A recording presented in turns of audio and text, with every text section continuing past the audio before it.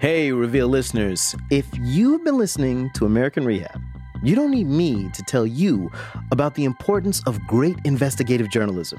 It really helps us when our listeners rate and review us on Apple Podcasts. It's so easy to do, and it helps others find our show. So we've got a bonus. For the next 200 people who review us, Reveal tote bags. Like our t-shirts, they're simple and elegant, dark blue with the word facts written across the front in bold type. So here's what you got to do. Text the word review to 474747, and we'll give you instructions on how to get one while supplies last. Again, text the word review to 474747. You can text stop at any time, and standard rates apply. And when you leave the review, if you want to tell them that Al Letson is your all-time favorite host, I'm not going to be mad at that. Thank you so much for your review on Apple Podcasts. It makes a huge difference. From the Center for Investigative Reporting and PRX, this is Reveal. I'm Al Letson. It's officially hurricane season. Plus, it's that time of year when a lot of people head to national parks on their vacations. So we're updating a show from earlier this year. It's about the suppression of science, especially climate change science, at federal agencies. Reveals use government data to make maps of future flooding at 10 popular U.S. parks near coastlines. Our science reporter, Elizabeth Sjogren, is with me. Hey, Elizabeth. Hello, Al. Okay, so let's look at some of these maps. This one is the National Mall in Washington, D.C. That's what the mall looks like now. But take the cursor and swipe left. Okay, so I'm seeing the Martin Luther King Memorial, the Vietnam Wall are submerged. The Washington Monument is just a little island surrounded by water, and the coastline now goes right up against the Pentagon. This is what the mall would look like in 2050 if the East Coast gets hit with a Category 3 hurricane. This is from National Park Service projections. And Al, you're from Florida, right? Yeah. Check out the map for Everglades National Park. Here it is today. Okay, so the water is all around the tip of Florida, okay? And this is what it could look like in 2050 after a Category 5 hurricane. The tip of Florida is gone. It's like the coastline has come up significantly. These maps show what could happen if greenhouse gas emissions keep rising. The problem is research like this has had a tough time under President Trump. Scientists working for the government have been ignored or attacked. They've been defunded or even censored. Let me tell you the story of what happened to one particular scientist, Maria Caffrey. Maria fascinates me because so many things about her are unexpected. She's got this career dedicated to U.S. national parks, but she grew up in a gritty neighborhood in London. She raced cars for fun. I grew up over by Heathrow Airport, so it was airplanes and roads and congestion and stuff like that. So I think that's why I got into environmental science. It was just so foreign to me. I was like, wow, I'd love to have a job where I actually get to go out and be in nature. That's a little different. She's an idealist. She picked climate change because she hoped her science would have a positive impact on the world. Under President Obama, addressing climate change was a top priority. So being a climate scientist was kind of like being an astronaut in the 1960s. That's when President Kennedy challenged Americans to beat the Soviet Union to the moon. In 2012, Maria launched her big mission to come up with estimates of how much flooding could be expected in national parks because of climate change. It was heady stuff. She was a University of Colorado scientist contracted by the National Park Service. She just started on this work when New York got hammered by Hurricane Sandy. Sandy has killed more than 90 people in 10 states. Even the dock on Liberty Island has been washed away. The Statue of Liberty is off limits because the island on which it stands was damaged by rising floodwaters. Lady Liberty herself. Not even park rangers could get there. Maria was still in her PJs when her phone rang at home early that morning. Park rangers urgently needed her estimate of how high floodwaters had gotten at the Statue of Liberty. She crunched the numbers in about an hour and got her estimate to park managers. But she felt parks should have had that kind of information long before storms hit. It's really important to have that information way in advance before that storm ever happens. When a storm's coming in, park staff are scrambling to get ready for the storm, right? So they can't sit on a phone call with a scientist. It took a long time, 4 years, for Maria to calculate the risks for 118 national parks that are exposed to rising seas. Finally, in the autumn of 2016, she was getting ready to publish. She gave park managers a preview in a webinar.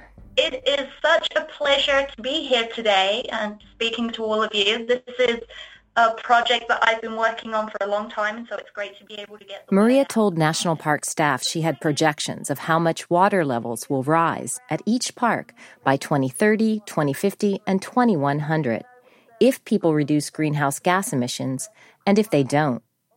And if a major storm hit, what would happen if we up the ante a little bit? She showed the park staffers a map of Washington, D.C., getting slammed by a Category 2 hurricane in 2100.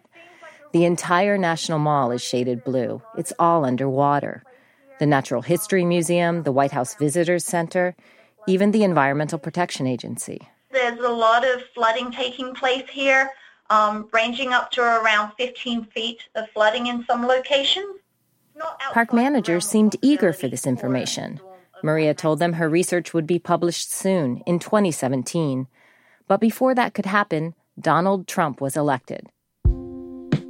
He announced the U.S. would exit the Paris Climate Change Treaty.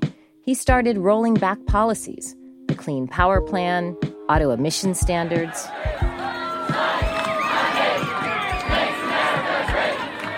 Lots of people worried about the fate of science under Trump.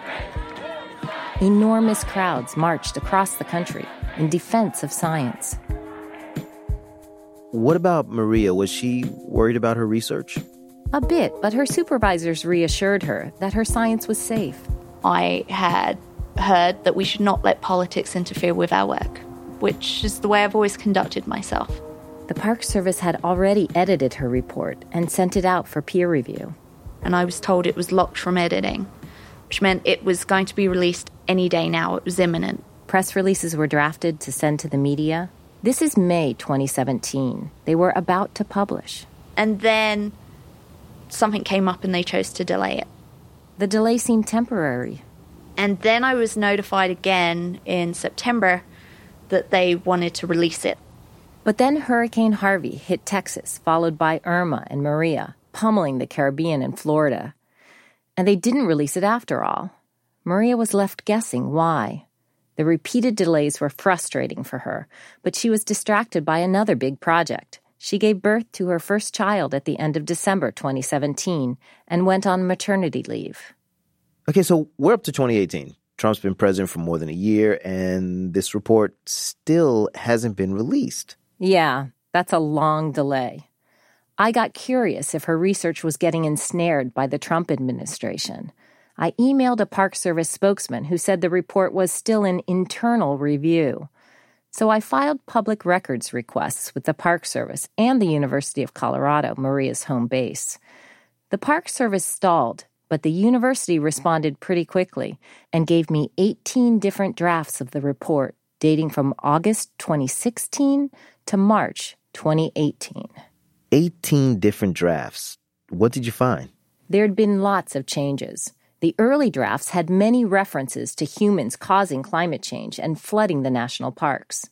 Then, about a year after Trump became president, after the report had been considered final for months, the changes started showing up. Park officials commented that this was really unusual. For instance, the first sentence of the executive summary read, "Anthropogenic climate change presents challenges to national park managers."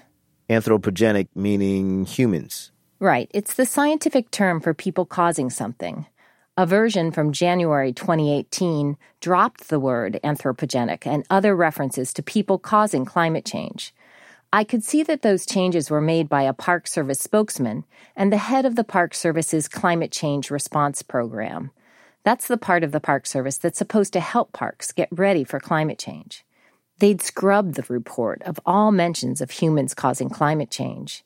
An email exchange showed their boss had just communicated his, quote, anthropogenic concerns. I called Maria and told her about the drafts I'd seen. And what would you do if your report came out as I saw it edited without any reference to the human causes of climate change?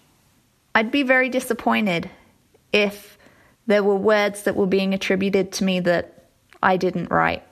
So have you been under any pressure from colleagues to delete words from your report that you think are important to have in your report? I don't really want to get into that today.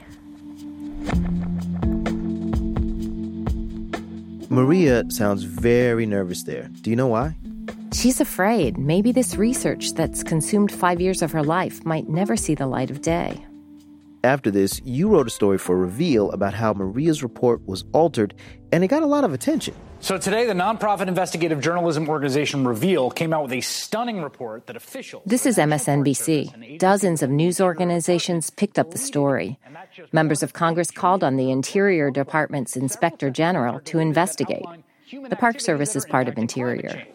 The Interior Department told Reveal that no one was available to comment, but Secretary Zinke must be shocked to learn this, because those edits were made just 1 month before he was on Capitol Hill testifying under oath. I don't know of any document we've changed, and I challenge you, any member, to find a document that we've actually changed on a report. Ryan Zinke was defensive and declared his department would never alter science. Zinke was forced to resign in December under accusations that he used his office for personal financial gain. But several months earlier, just after my story came out, he was on Capitol Hill answering questions about it. Nobody, no political, has ever seen that document, and I haven't seen the document. So I want an investigation how that document got around to the press before even we had a chance to look at it. I think that's fair. Zinke focused on the leaks to the media, not his department's violation of a basic principle of civil society, scientific integrity. Democratic Congresswoman Shelley Pingree from Maine was seated across from him. She wasn't convinced. Can you assure me that you are not going to deny any references to climate change and that you will allow for the inclusion in documents from the Department of Interior that have a human impact on climate change? Yeah, if it's a scientific report, all right, I'm not going to change a comma of it. Last May, I went to Denver to visit Maria. I wanted her to tell me her version of the story and compare it to what Zinke had said on Capitol Hill. We sat in her small backyard in the warm afternoon sun. Yeah. So how long have you lived here? We just kind of moved in. I was pregnant, and it was like, we need to find a proper house for a baby. So you've been through a lot in the last few months, childbirth, and then... That part was all right. I bounced right back. But her life is still topsy-turvy because of her troubles with the Park Service. I was so proud of my work with the national parks and helping to be part of America's legacy. And now it's kind of like, well, what's the point? She grimaces. It's been a turbulent few months. There's been sleepless nights because of a baby, and then there's been sleepless nights because of some of the worst times of my career. Maria rejected the edits to her report several times. But then she was called to Park Service offices in Fort Collins, Colorado, for a meeting with a big boss from Washington. Maria's lawyer told her not to tell me any names, but emails I got from the Park Service show she's talking about Ray Savageau. He's the head of natural resources and science for the parks. 700 scientists and other staff are under him. He wouldn't do an interview with me, but here he is giving a big speech at UCLA in 2017. It is my responsibility to the American public to make sure that we and they have the best information to make the most effective decisions about how we understand and protect our resources, this greater public good. It is a responsibility to do good science.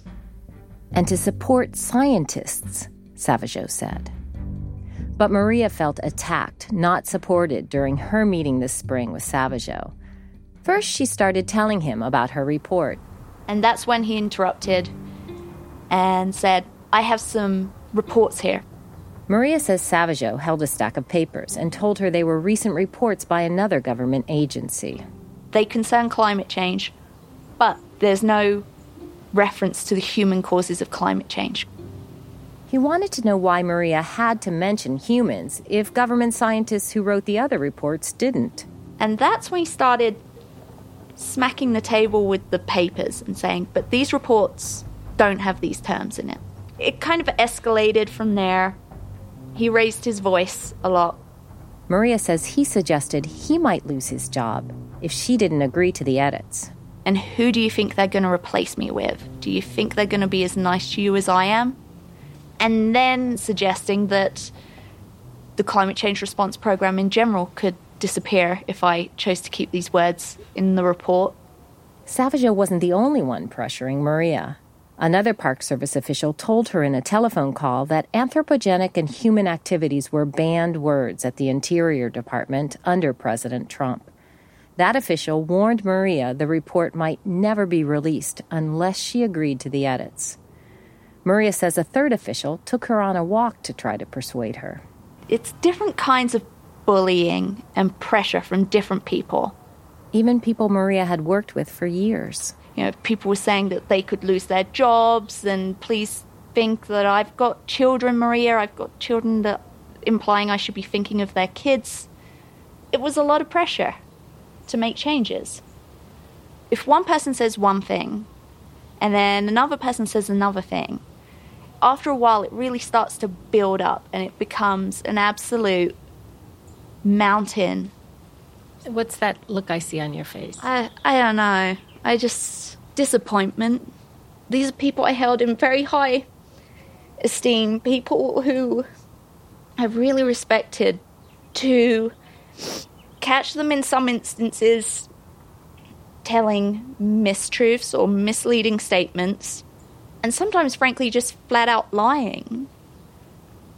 It's wrong.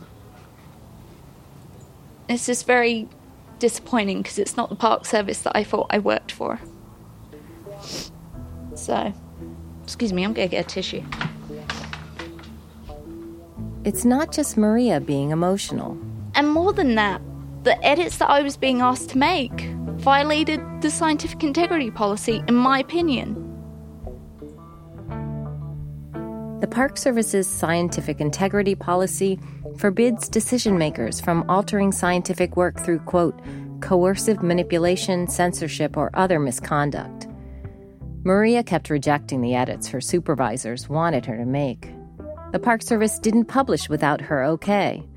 Maybe because the University of Colorado stepped in to assert her intellectual property rights under her contract. Or maybe because they knew Reveal was watching, and so were the senators and representatives who demanded an investigation. The Park Service appointed a mediator. The guy said to me if we couldn't agree, then the report would be released in a format that he would not tell me, and without my name on it. It was certainly a technique to encourage me to make edits that I was not comfortable with. I felt very pressured and intimidated. That's baby Catherine. Her dad just brought her home. You gonna try doing your hello trick? Maria's focus shifts to the future. She's working under a new contract with the Park Service until February, but not on climate change, and she's earning a lot less money. What I'm making right now doesn't even pay my daycare for my baby. So there's certainly a lot of, why am I doing this? I'm hoping long term it'll all work out. I at least wanted to see an example of someone fighting back. Because at some point she's going to get bullied or she's going to get pressure put on her, and so I want her to see someone standing up to bullies.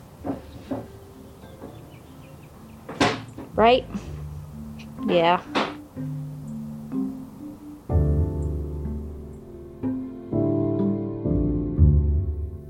A Park Service spokesman tried to explain away the edits and the harassment as a normal dispute among co-authors. 2 Park Service officials are named as co-authors on the report. But we sued the Park Service under the Freedom of Information Act. They finally gave us thousands of pages of documents. They back up Maria's story. They show her rejecting edits repeatedly over months and fighting for her science. It's clear from the documents that Ray Savageau from the Park Service interfered, but there were lots of lines and paragraphs redacted, whole pages blacked out. So it's not clear how far up the Department of Interior's chain of command the censorship went. Essentially, I feel I've been shut out from my project. It certainly feels like there could be some retribution playing a role in this.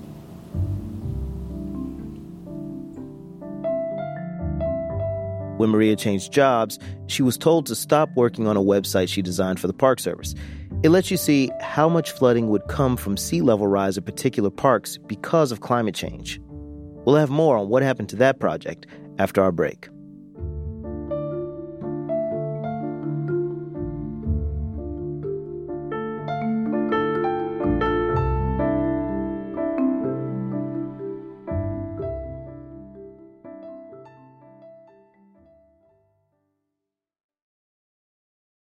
Reveal is brought to you by the University of Virginia and the Sacred and Profane podcast.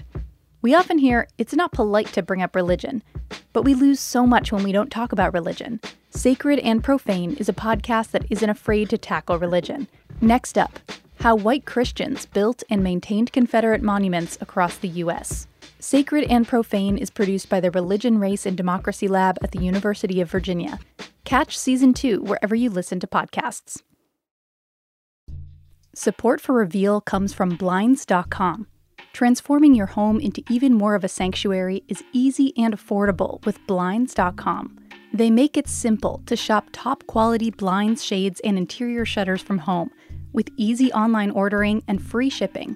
Blinds.com has helped millions of homeowners through the process, and they guarantee the perfect fit whether you DIY or have them install everything for you. Go right now and see how much you can save at Blinds.com. Rules and restrictions may apply. From the Center for Investigative Reporting and PRX, this is Reveal. I'm Al Letson. Today, we're bringing back a show we aired earlier this year. We just heard about National Park Service officials trying to censor climate change science. They pressured a researcher to get her to okay changes to her report, but she refused. Elizabeth Sjogren is our science reporter who broke the story about what was happening to a scientist named Maria Caffrey. Elizabeth, what happened next? Well, Al, after all the attention the censorship got, the Park Service published Maria's report, almost exactly the way she wrote it. I'm stubborn, and I felt very strongly that these words had to remain. And so I think by staying firm on that, then they decided that they were sick of fighting with me.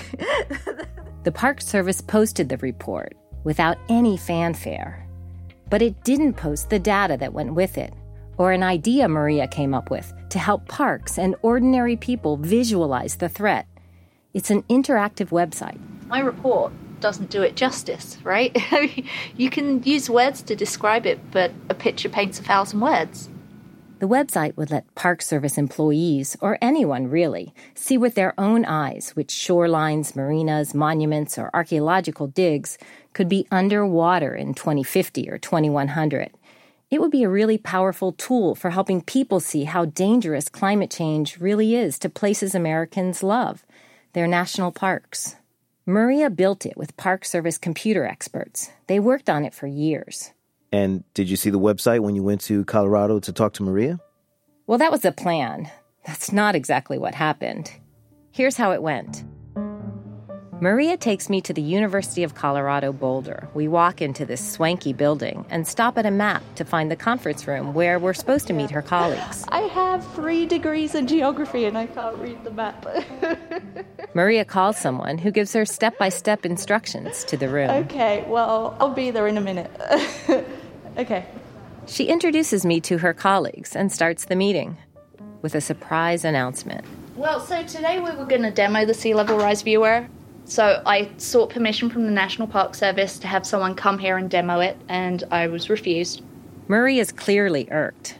But then, all of a sudden, her face lights up. She turns to her colleague, Leanne Lestag. Leanne's the one who actually crunched the sea level rise data. Do you have the maps on your computer upstairs? Do you have the data on your computer upstairs? You mean the data? Yeah. Yeah, oh yeah. Yeah, that's allowed. We could pull it up on her computer. We could look at the maps. We go upstairs to Leanne's cubicle and cluster around her computer. This takes a little while to refresh. It's hard to navigate. Finally, a map appears on her screen. It's national parkland at North Carolina's Outer Banks. So this is Kitty Hawk on the East Coast. Let's zoom in right to the tip of Cape Hatteras section of the park. This is kind of what the swipe tool, how the swipe tool works in the viewer. As Leanne moves the cursor, dry land becomes flooded. See the imagery without the layer and then see it with the layer. The image shifts between two possible futures on Hatteras. It's the year 2100. In the first future, greenhouse gas pollution has kept growing, and large areas of Hatteras Island are permanently underwater. It's compelling, isn't it? Yeah. Mm-hmm. It's a big change. Yeah, and that's not even the storm surge. Yeah. You get the right storm at the right time. I mean, we're talking about 2100 in those images. But really, if you get the right storm at the right time, that section could be gone. Leanne swipes back. Could you go back to that one? And shows us the second future. What the island would look like if we've curtailed our use of coal, oil, and other fossil fuels. The areas are dry. With this peek into the future, a national park could make better informed decisions about how or whether to spend millions of taxpayer dollars to move a lighthouse, construct a seawall, protect a monument, rebuild after a storm, or let it go. And so when a road washes out, typically that road is replaced.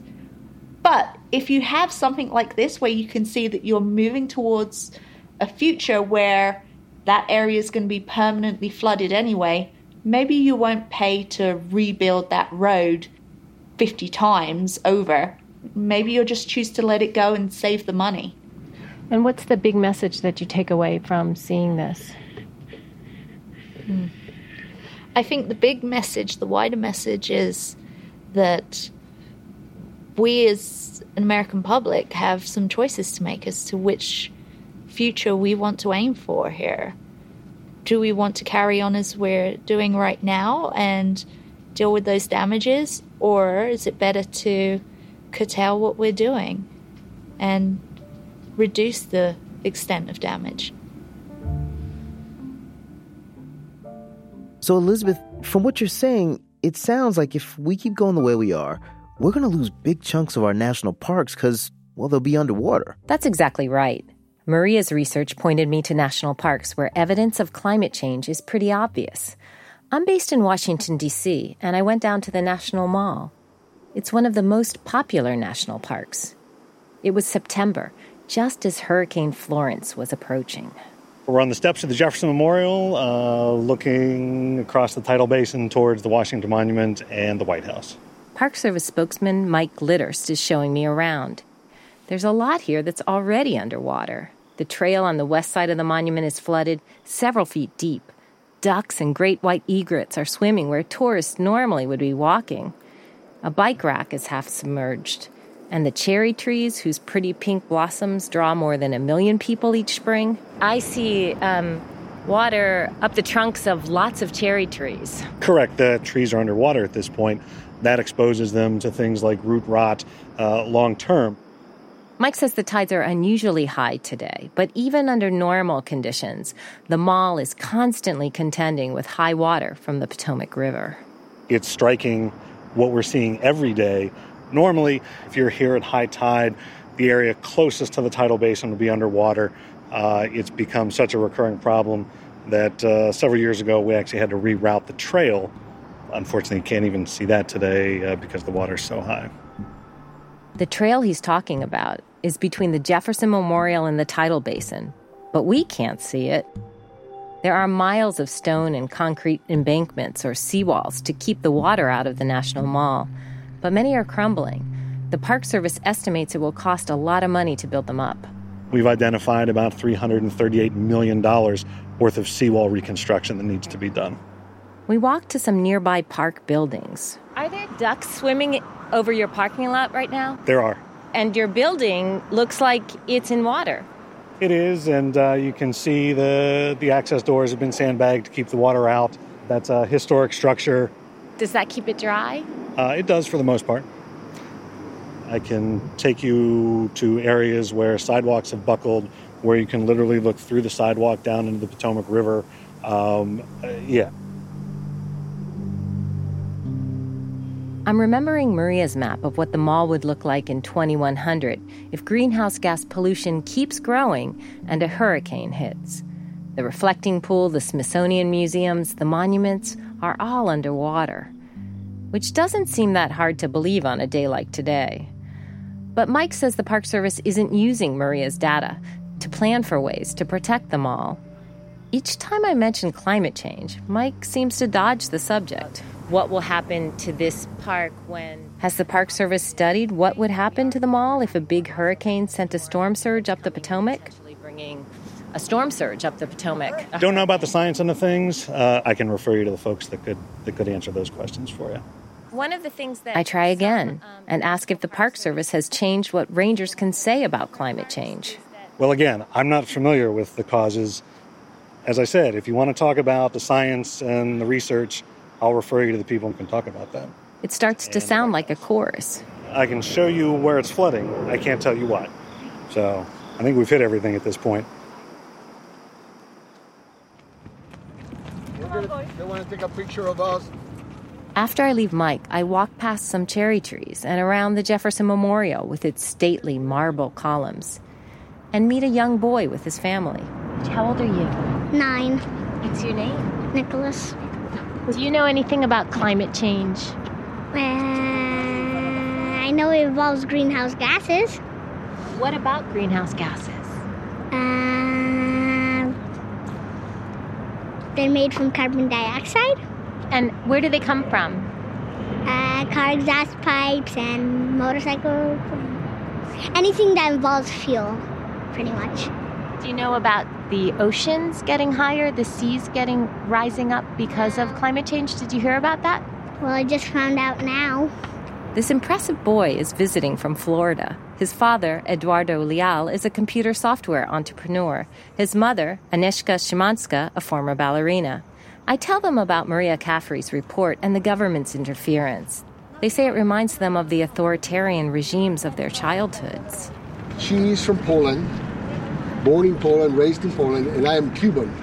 So we come from 2 communist countries. And I know from my parents how information was distorted and people just knew what was fed to them, not the real truth.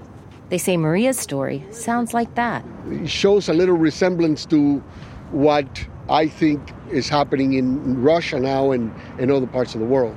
By restricting information, by denying information, we're concerned. Our children need to hopefully grow up in a country that becomes better, not worse. Then I tell them I'm planning to go to Florida the next day, because Maria's research is also bad news for the animals the national parks are required by law to protect. In this case, sea turtles. They tell me their home in Vero Beach backs up to a stretch of shoreline where sea turtles nest. And as a matter of fact, last year when the hurricane... Irma. When it came in our area, it washed away a lot of the sand and a lot of the nests were destroyed. So we would walk the beach after the hurricane and we would see many, many, many eggshells throughout the beach. It was devastating. We were very sad, very sad. Nicholas, Diego, come. Because we have a flight to catch. And so did I.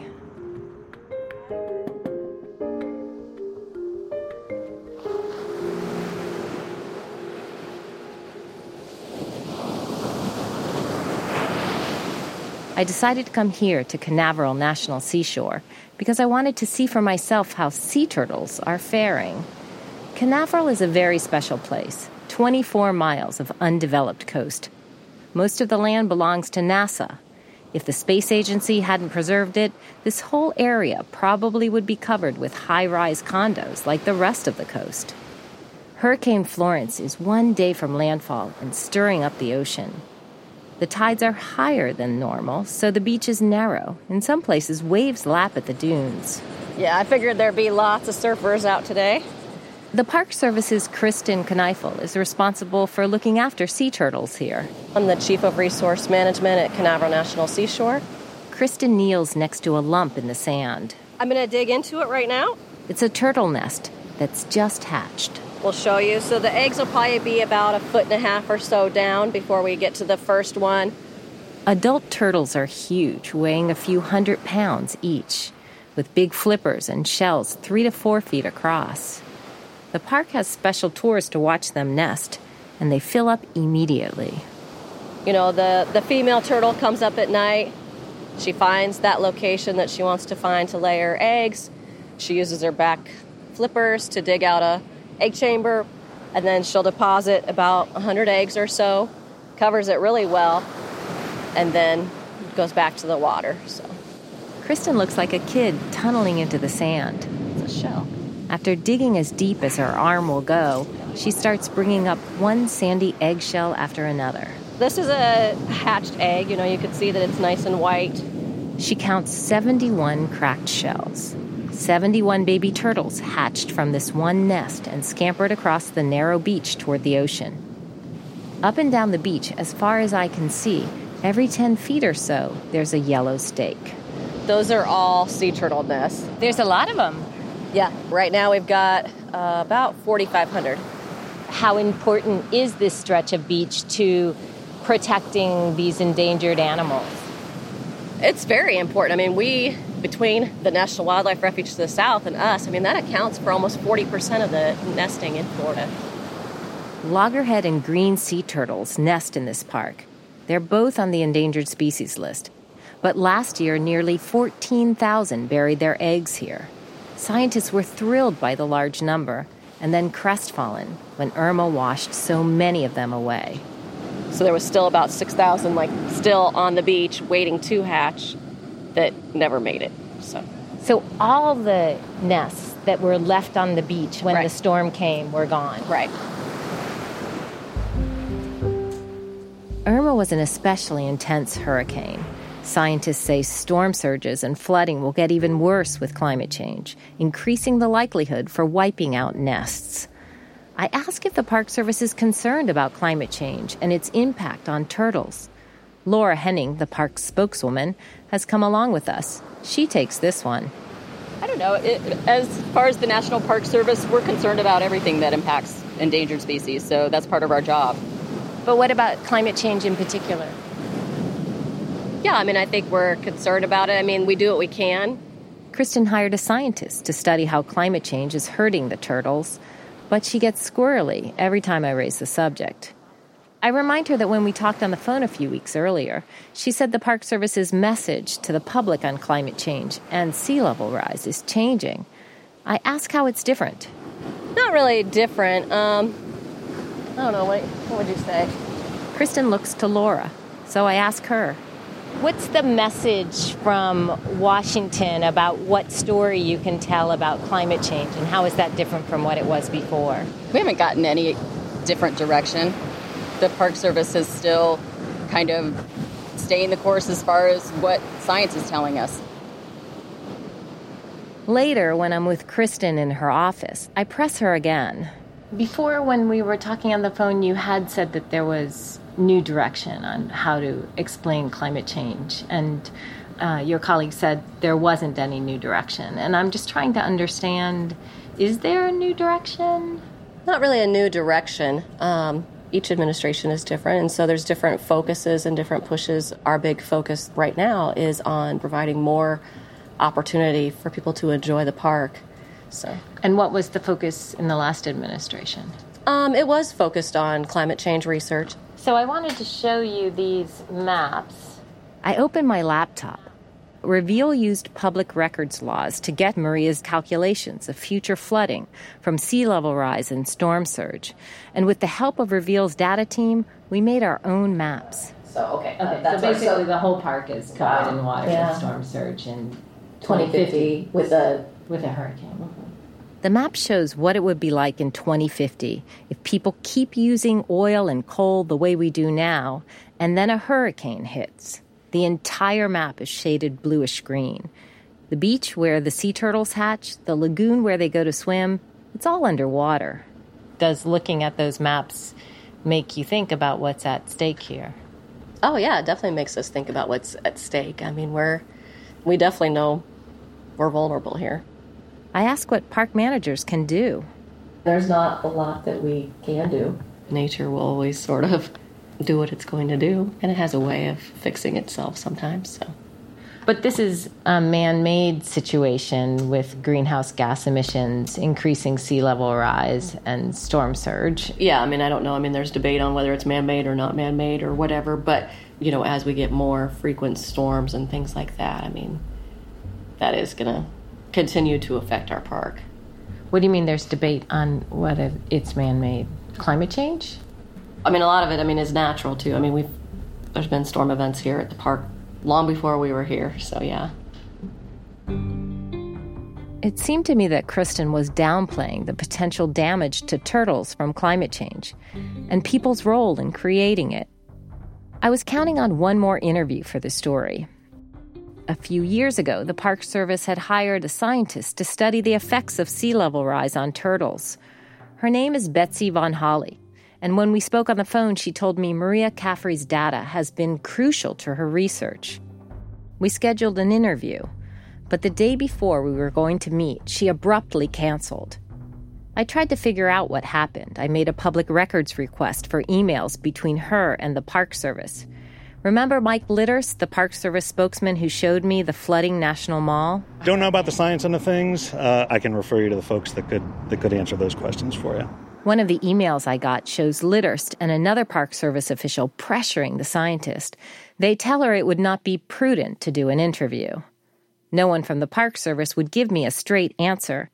It started to seem like a deliberate strategy. Certainly it's in line with President Trump's intention to downplay the science of climate change.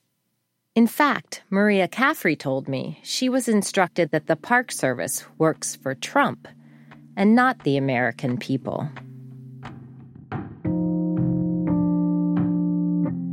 When we come back, we talk to someone who did work for Trump in the White House. He sees this as if we acknowledge it's a problem, then we're going to have to deal with it. What we have to do to deal with it, there's an incredible economic cost to it. That's next up on Reveal from the Center for Investigative Reporting and PRX.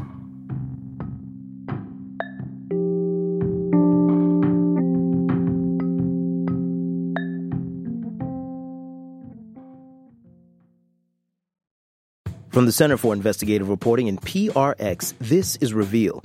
I'm Al Letson. The vast majority of climate change scientists, 97%, agree humans are causing climate change. Donald Trump, on the other hand, says he doesn't see it. And we've known there have been cases where the very mention of human-caused climate change has been taken out of government reports.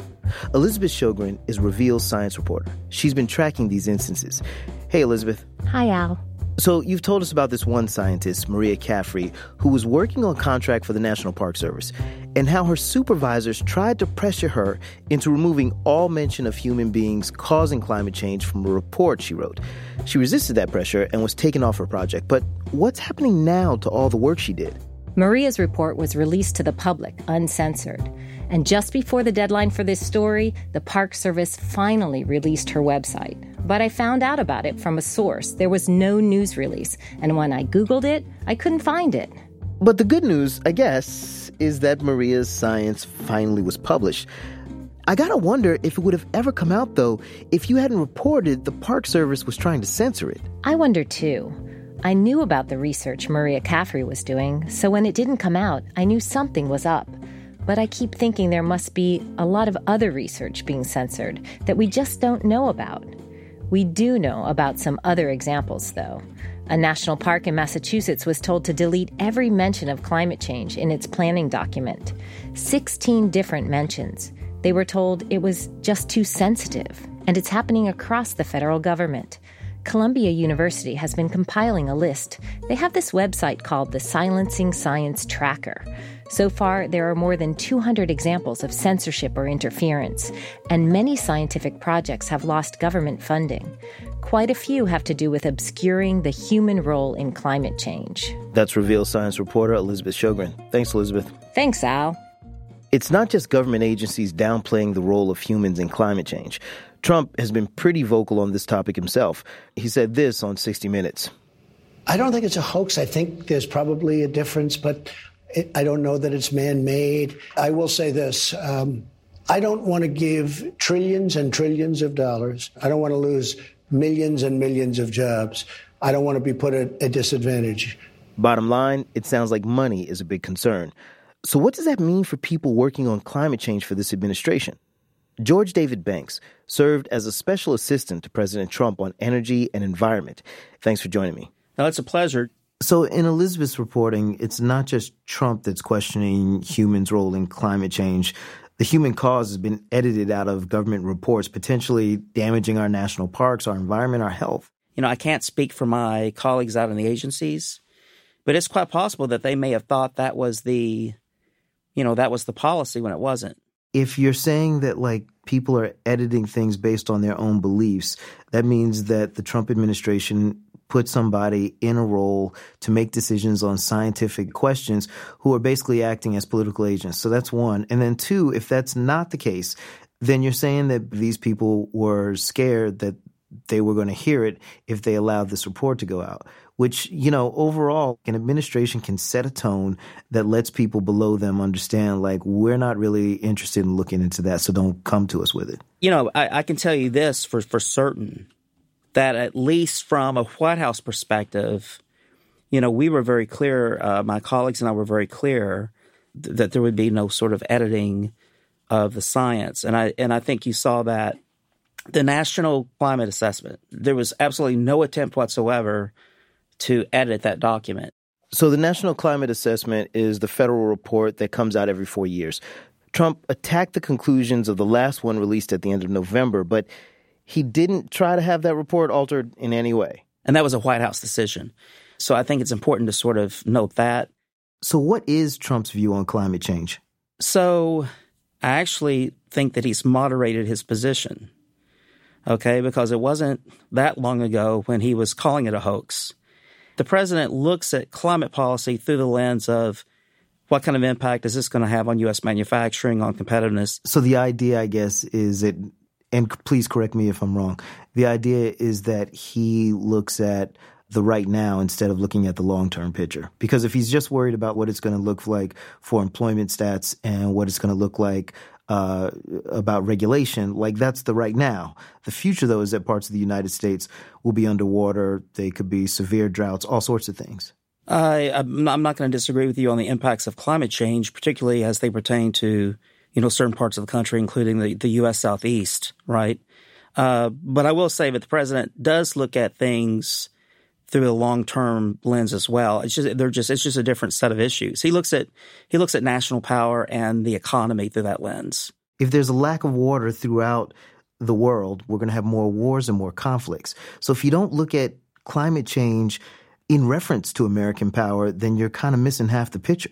Well, look, I agree that certainly over the long term, climate impacts are going to have a major impact on national security issues, whether they're here in the United States or elsewhere, right? But I do think when it comes to what's tangible and what people can look at and measure right now, it's far easier to see what the impacts are on U.S. power if we lose our manufacturing base than it is to try to determine what are the long-term climate impacts with sea level rise, et cetera. Do you believe that climate change is man-made? Well, I accept the science. I mean, look, there's a consensus that humans contribute significantly to climate change. And for me, as a policy person, right, for a policy person, you know, my position is you defer to the science and you defer to the experts on whatever's going on. And then you look at the evidence and then you try to figure out what the best policy is to address whatever problem has been identified. Let me ask you a question, though. Are you a scientist? No. I'm an economist and lawyer. I think my big question here, though, that all of this kind of goes back to is, why does Trump diminish the human role in climate change?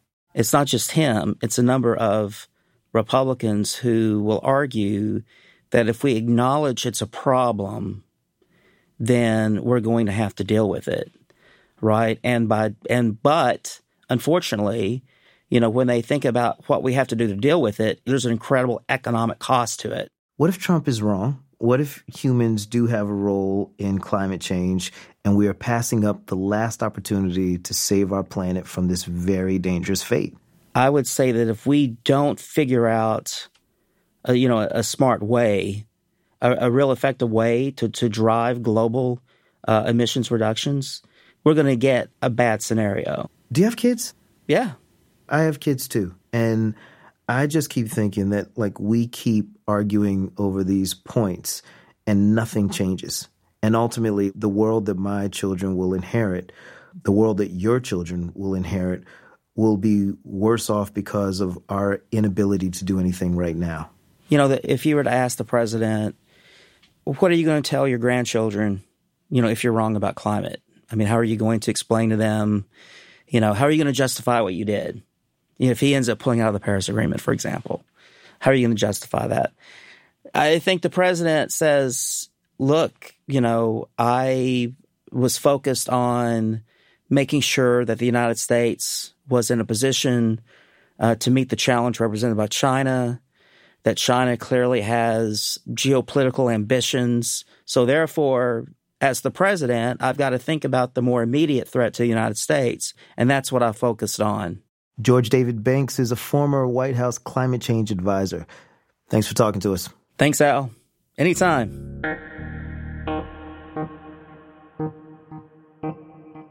Now, with more Democrats in Congress, President Trump's approach to climate change science could come under scrutiny. But Maria Caffrey, the climate change scientist who was silenced, is still worried for the planet. Climate change is happening so rapidly. You don't have 8 years. You can't wait it out until it becomes more politically favorable for you to do your work. Maria paid a heavy personal price. When her contract with the National Park Service expired, she lost her job and a career with the government that meant a lot to her. It appears that I could be punished for this going forward for a long time. If you want to see the maps of national parks that Reveal made with Maria's data, text SEA, that's SEA, to 903-201-2123. Again, that's C to 903-201-2123. Standard texting rates apply. The National Park Service has maps, too, of future sea level rise at nps.gov. Our lead producer for this week's show was Amy Walters. Deborah George was our editor. Thanks to Michael Corey, Yan Wu, Kavya Sukumar for their data work, and to Marla Cohn and Najib Amini, who also helped with the show. Our production manager is Mwende Inahosa. Our sound design team is the dynamic duo, Jay Breezy, Mr. Jim Briggs, and Fernando Mamano Aruda. They had help this week from Joe Plord and Caitlin Benz. Our CEO is Krista Scharfenberg. Matt Thompson is our editor-in-chief. Our executive producer is Kevin Sullivan.